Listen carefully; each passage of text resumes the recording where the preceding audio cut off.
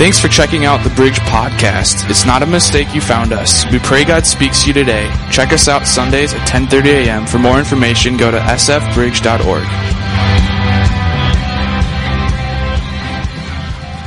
I want to talk today about something that I think every single one of us has dealt with probably in the last 24 hours, I would bet.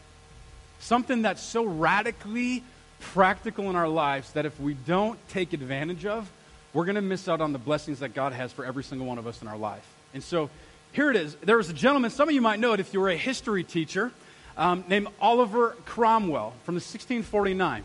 This guy was responsible for overthrowing in England the Royalist Party. Okay, he overthrew King Charles, overthrew all of them, and they decided to actually try King Charles for the way he had treated him. 59 people signed this document for the execution of King Charles. This is what's crazy, though. That's happened in our culture, but here's the real crux of the whole thing. Charles was executed, but Cromwell's legacy lasted only 11 years, only had 11-year reign, and then King Charles II was put back into place. The Royalist Party took over. They came back in. The first thing King Charles' son, II, did was this.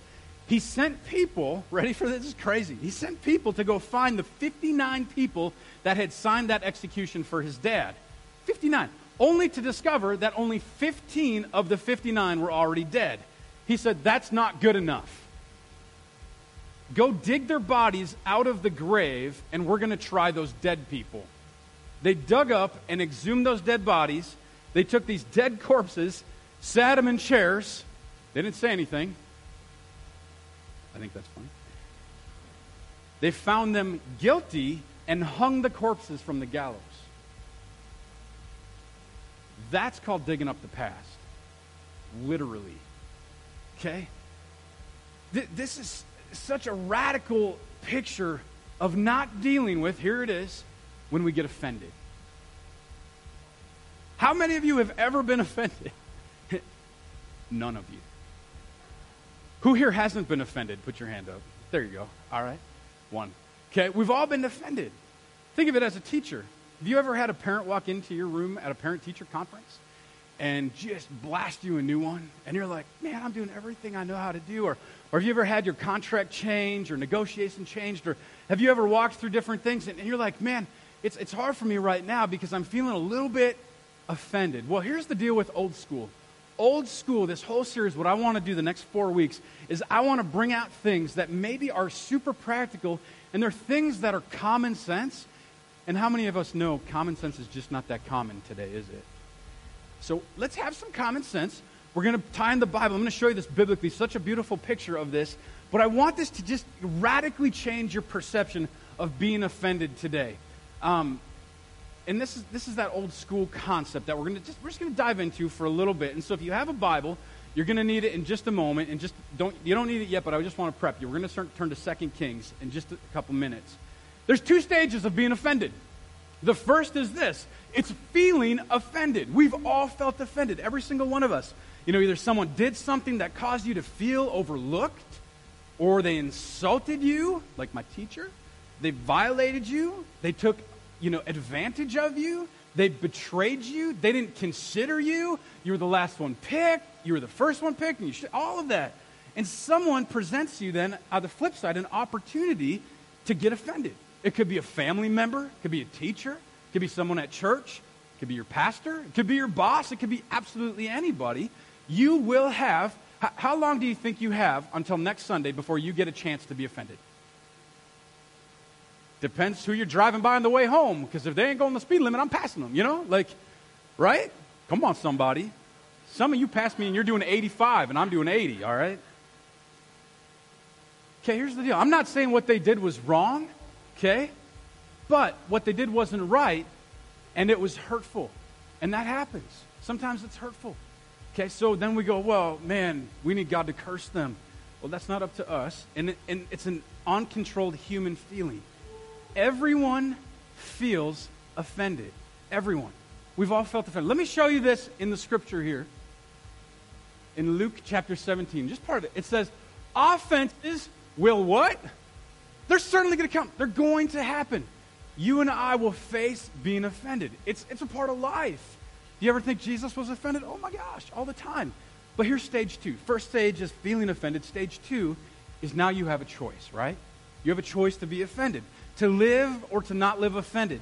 Just because you are offended doesn't mean you have to live in that offense. If that makes sense, say yeah. Okay. Living offended, it's kind of like this. It's kind of like drinking liquid Drano in your life and then expecting the other person to die. Okay? That's what it's like. Because that's all you're doing. You're hurting you and you're hurting others around you. So the choice to not live offended is a choice for a healthy soul and a blessed life. So this message, we're going to get a little dicey just for a moment. This is for people who want to be free of their baggage, all right? And maybe you're going, I'm good with mine. Then tune me out, okay? Because this is for those that are going, I want to deal with the baggage that I have. Most of us don't want changed lives. We want changed situations, okay? God's not into changing our situation. He's into changing our character. So let him change your character this morning. Just let this challenge you this morning. This challenged me. Every time I put a message together, man, I'm preaching to myself. Because I think sometimes it goes like this. How many can relate to any of these statements? I don't want to quit eating, but I want to be skinny.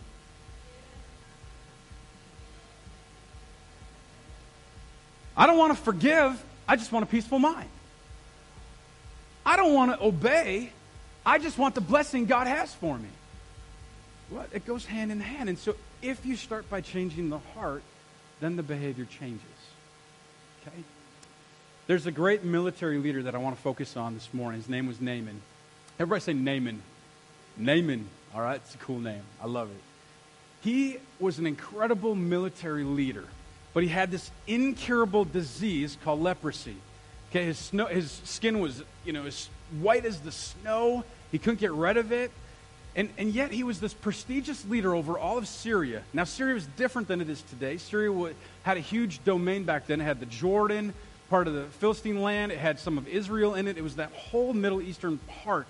It was huge. And so he was responsible for many parts of that.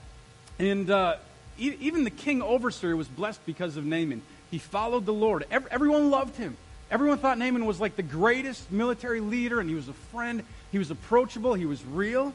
Well, then there was this young girl who was a servant to his wife that was helping him. And she came to Naaman, and she said, hey, Naaman, hey, you know what? I've got an answer for your leprosy. She said, I want to fix this in you. And he said, how do I do that? You've got to go talk to this prophet. His name is Elijah. And by this time, Naaman's like, man, I'm going to do it. He's like the popular guy of the day. And he's saying, okay, whatever I have to do, I'm going to go do it. And so we pick up this story right here in 2 Kings chapter 5, verses 9 through 12. So if you have a Bible, read with, or the YouVersion app on your phone. Otherwise, we'll have it up on the screen for you. Verses 9 through 12. So Naaman went with his horses and chariots and stopped at the door of Elijah's house. So he gets there to Elijah's house. Elijah sent a messenger to say to him, ready for this? Just check this out. Don't miss this.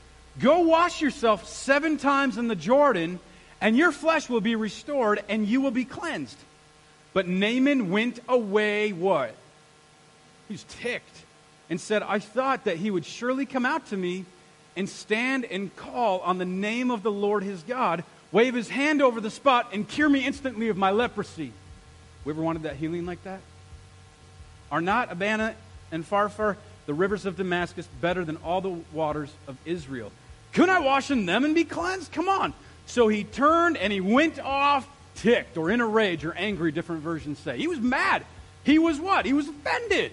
He's like, are you kidding me? You want me to go down to that filth, the filthiest of all the rivers, the Jordan? You want me to dip in there 7 times? You're nuts. Out of here. He was offended. And so he takes off and he goes. Just picture it.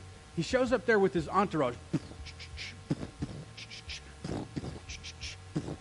Shows up. He's got the CIA windows, and everybody's got all the people with him together. His whole team, the girl that's helping him, his wife, all the people that are following him, the military officials. They all watch this happen. They even see him get offended. They hear about it, and he goes up there and he says, "No, this is not the way I want it to be," and he takes off.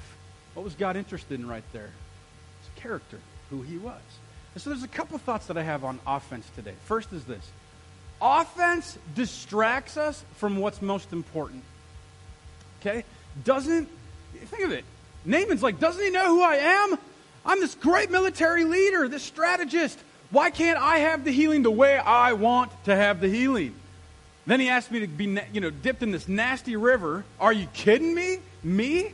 And so he's mad. He's so mad. What's most important, though, is what? Not change situation, change lives. That's our mission at the Bridge, is we want to be a life-giving church. We want people to come to Christ and to know Christ. I think of it like this. If you're a teacher and you have a responsibility, if you're a custodian, you have a responsibility, is it about your responsibility, or is it about transforming and impacting the lives of students? It's about the lives of students. God just uses that other part to do the bigger part, okay? So God's trying to get a hold of Naaman's heart. Number 2, offense is what? It's transferable. This is where it gets a little dicey. Naaman goes away mad. We have to assume he talks to his team.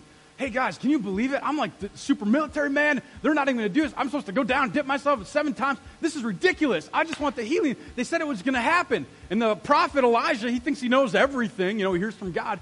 He's what? He's offended. And that offense, what happens? Just spews out of him. It goes everywhere. It's like they're just the floodgates.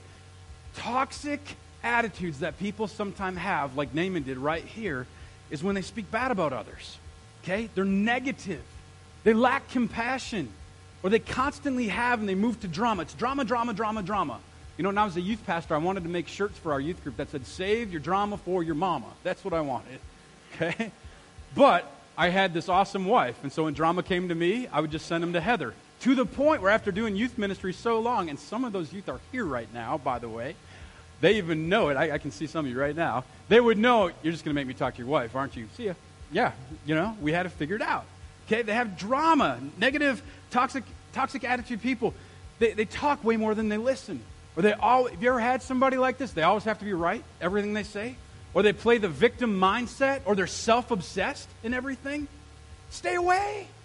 Stay away, because it's transferable. It's like a disease. It's worse than leprosy. It gets on you, and all of a sudden you got it. You're going, what do I do with this? If anybody, and here's the catch, you ever been in that situation where the person who gets offended really isn't the person that probably should have been offended? Who should have been offended? Elijah. Elijah, the voice of God is going, Naaman, I have an answer for you. I got this all figured out, bro. I've been praying. You just go do this. And he goes away angry, and Elijah's sitting there going, wait a second. I just told you what God wanted me to, and yet you're offended? Elijah had every single right to take offense to what Naaman did. Every single thing. But he doesn't. Elijah just told him how to be healed. That was it. We don't read about Elijah being offended because he wasn't. Because his character was developed. Just because you have the right to be offended doesn't mean you should. See, I think we're too busy getting frustrated to be blessed. And offense will get you off track in church, in marriage, and work, all of that. I just want to pray for a moment. God, I just pray right now, as we talk about offense, that nothing here this morning would distract us from what you want to speak to our hearts, Lord. Lord, we want to hear from you. And I just pray you'd make an opportunity for every single person here this morning to hear your voice. May nothing get in the way of that this morning, God. And just open our hearts to whatever you have for it today. Lord, for every teacher, would you bless them? For every person, would we make sure we give an opportunity to everyone here to hear what it is you have for them to say, Lord. It's not about us, it's about you. And may your light shine bright this morning, God. Let me continue on. Number 3. Offense distracts us from necessary what? Necessary relationships. Check this out, okay? Let me show you this scripture here. Proverbs 27, verse 17. Iron sharpens iron, so one man sharpens another. Iron sharpens other, so one man sharpens another. Okay? Have you ever taken 2 pieces of iron and put them together? Anyone have a workshop? Have you ever done that? Or 2 pieces of steel? Is it a nice, pretty sound? No. It's awful. It's awful, but what is it doing? It's making the edges smooth, right? It's actually fixing it. It's making it better. It's healing it. It's restoring it. It's transforming it. It's magnifying the beauty that's within. But nobody likes this. I don't like when my wife is right. Come on, men. Can I hear an amen? No, none of you guys are so afraid of your wives. Not one of you said anything. I love it. Okay. I'll be the first to tell you my wife's not right all the time, okay? She's only right when she tells me she is. All right.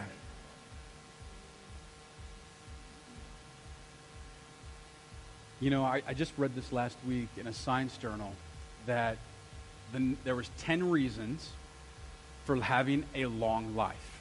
Okay, 10 things that you can follow to live the longest. Scientifically proven over the last 7 generations. Number 1 on the list. It wasn't high blood pressure. It wasn't smoking. It wasn't drinking. Those made the list.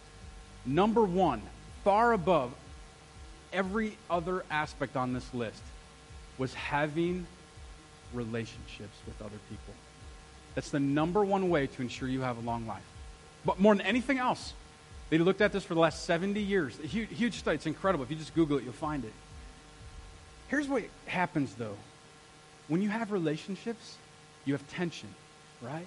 You know, and I don't know about you. I love rock climbing. I haven't rock climbed in a while, but when you rock climb and you have your belay system or your rope, and you have that up at the top, and you're trying to climb up somewhere, you get there, and then, haven't you ever rappelled down a wall or brick or something? It's fun. Rappelling's like the best, okay? It's a little scary because you're going back, you have some rope. How many know if you're rappelling down, you've got to trust the anchor guy at the bottom or the anchor gal, right? Because what can happen? If they have too much slack in that line, you're going to die. You're going to fall, and that's it. But if it's too tight, you can't move at all. You're stuck there. So you have to have the right amount of tension on that line to go up and down. You have to have tension in your life. We're all Minnesota nice, passive-aggressive. We don't like tension. We don't like confrontation or conflict. But that's a part of a healthy lifestyle that God wants to utilize that to bless us. Okay? It's a tough message, but just think about it just for a moment. How can you learn or grow without tension in your life? You can't. Okay? How can you be sharp without potential friction or offense in your life? You see, the very person, think of it like this, that almost walked out on Elijah had the ability to restore his life. Elijah had the ability to restore Naaman's life, and he almost left because he was offended. Number 4, offense distracts us from whose plan? God's plan. Distracts us from that plan. Think of Naaman. God wanted to heal him. Yes, his offense kept him from healing. Okay? Offense keeps you from the blessings of God, whatever those blessings look like. What are you holding on to this morning? The moment you release it, the moment you release that offense to God, He will step in and He will do something so radical in your heart. You got to let it go. Number 5. Offense is a trap. It's a trap. The Greek word for trap, the Greek word for offense is scandalon. Scandal or scandalous. Okay, why is that important? Because the word means you're actually laying a trap in someone's way. Doesn't just affect you, it's transferable. And you actually lay a trap down when you offend or when you hold on to offense. You're putting somebody into a snare. Offense is the tool that the devil is using to bring people into captivity so they can't be blessed. We have a right to choose to be life-giving or life-sucking in that moment. Let me show this to you. 2 Timothy chapter 2, verse 24 through 26. Right here, Paul says these words. I love this. And the Lord's servant must not be quarrelsome, but must be kind to who? Say it out loud. Must be kind to who? What about the person we disagree with? What about the person who's offended us? What about the person we don't like? What about the person who we're going, they don't believe in Jesus. They believe in this other stuff. Are we supposed to be kind to them? Really? Dang it. Able to teach, not resentful. Opponents must be gently instructed in the hope that God will grant them repentance, leading them to a knowledge of the truth, and that they will come to their senses and escape from the trap of the devil. It's right there. Who has taken them captive to do his will. So in other words, did you catch that? This is heavy right now, okay? And I want it to be. Think of it this way. If you hold on to an offense that someone has done, you are saying to Satan, use me. Okay, when we let it go, now we're saying, God, I want to receive your blessing, and I want to be a blessing to others. If that makes sense, we just say, yeah? Okay. An offended believer, a person who has life, but never lives it in abundance because of an offense, you're missing out on what God has for you. My desire is for you to have that clean slate that he so wants for you, today. Let me give you the last one. Here it is.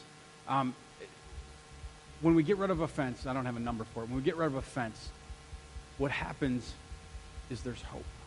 There's a restored hope. Story doesn't end here. Aren't you glad that the story of Naaman doesn't just end kind of like that without the hope that there was something? I love this.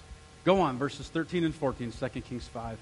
Naaman's servants, his entourage, went to him and they said, my father, yo, buddy, listen up, dude, okay?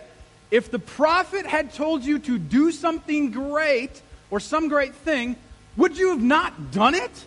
How much more then when he tells you, wash and be cleansed?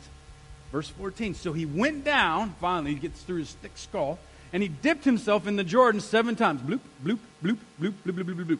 As the man of God had told him, and his flesh was what? It was restored. And he became clean like that of a young boy. Here's what I find really, really interesting about this. The people around him, they were the ones that saw it. How many times has someone seen something in you, but we get offended to hear it, and all they're trying to do is bring us to that next level in our faith walk, or our faith journey? Naaman allowed them all to bring healing into his life. They weren't the great military leaders, he was.